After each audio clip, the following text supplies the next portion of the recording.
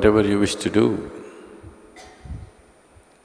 you must bring yourself to moment of joy and clarity within yourself. At that moment, what you decide, even if you die, you must go by that. Whenever your emotions go up and down, your mind says many things. That's not important. It says one thing today, one thing in the morning, one thing in the evening. It says one thing today and another thing tomorrow. That's of no consequence. In a moment of clarity, when I'm saying joy, because when you're happy, you're not compulsive. When you're very happy and clear, at that time, if you look at things and see that, yes, this is what is more sensible for me, just do that. It doesn't matter if it feels like hell. It doesn't matter. You go through hell for 10 years, it doesn't matter, you just do that, because that's where your well-being is. When you're in different states of compulsiveness, if you make decisions as to which way to turn, you will be endlessly lost. It is not about what you're doing, it is just that you're doing it in an unwavering way. Every day you are off and on, doesn't happen. You just unwavering, you become one-pointed. It doesn't matter what it is. If you want to be a butcher in an unwavering way, it will open up.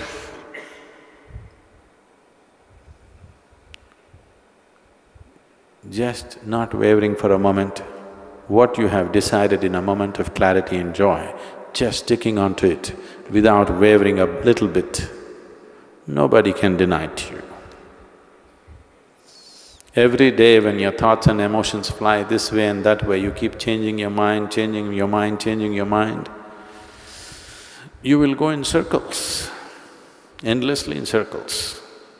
Because one who changes direction too often, obviously is not interested in going anywhere, isn't it? You know, this is…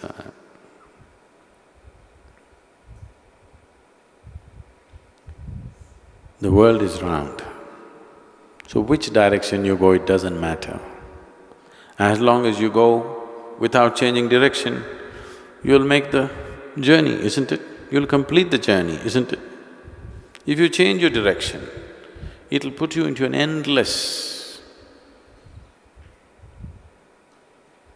state of being lost, always lost. So,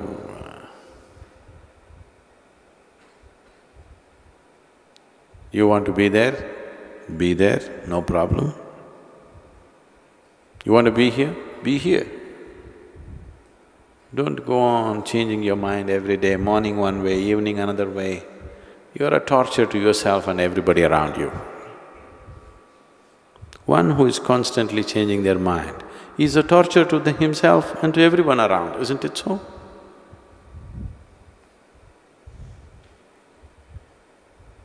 Right now you're thinking, tomorrow morning, I'm going to do my yoga. Tomorrow morning, when the dawn at 5 o'clock in the morning, I hear it every day, I don't know how many of you hear it. The moment it goes dawn, maybe we should beat a drum. Then your body says, to hell with this yoga, all I want to… It keeps changing, its priorities keep changing and changing and changing. There is another way to live.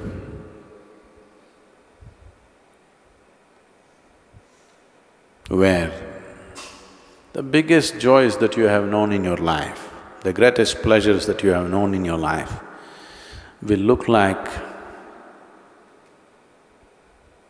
will look like ants' pleasure.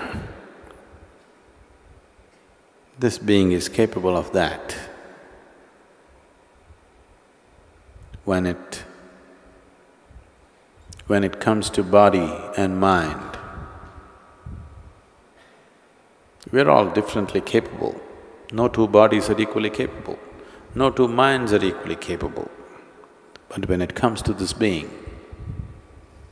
every being is equally capable of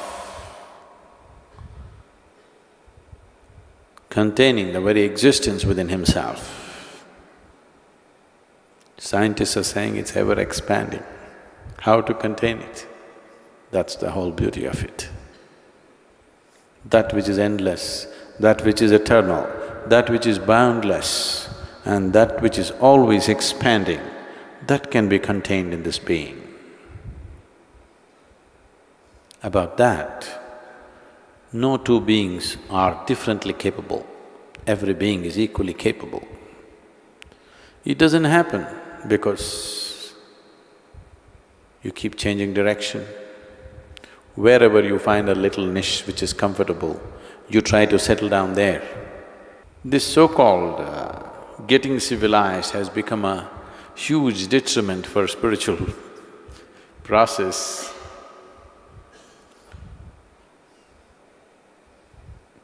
Not essentially, but I would like to say this. Because if you were a nomad, you know nomad means what? That means you're not mad.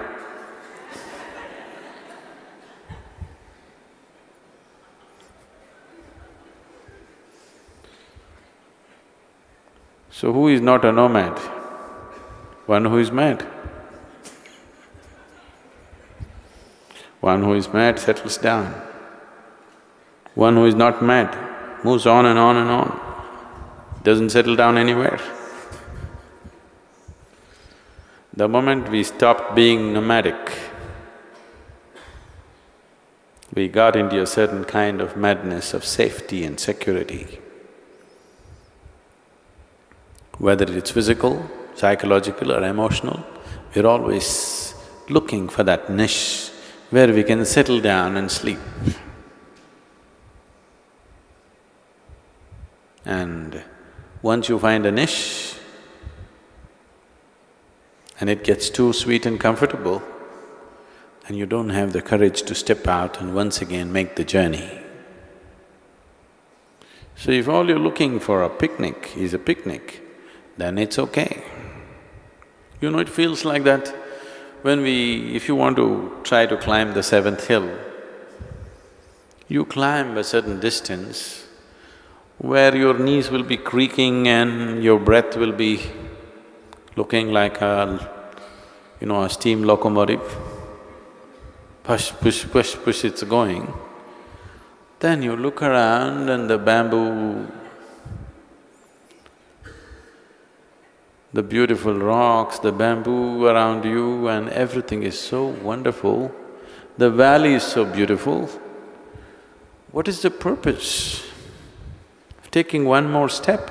This is wonderful, this is it. Your mind tells you, this is it. I'm not questioning the beauty of the place. I'm not questioning the pleasure of being there. But right now, this argument has come, this new level of logic has come in you simply because your lungs are working like a steam engine and your legs are creaking like an unoiled bullock cart. So, new logic will come. Do you see every time for different situations that you get into, different states of comfort or discomfort you get into, you develop a new logic? Have you noticed this with yourself? Like they say, when you're a student, everybody is a communist.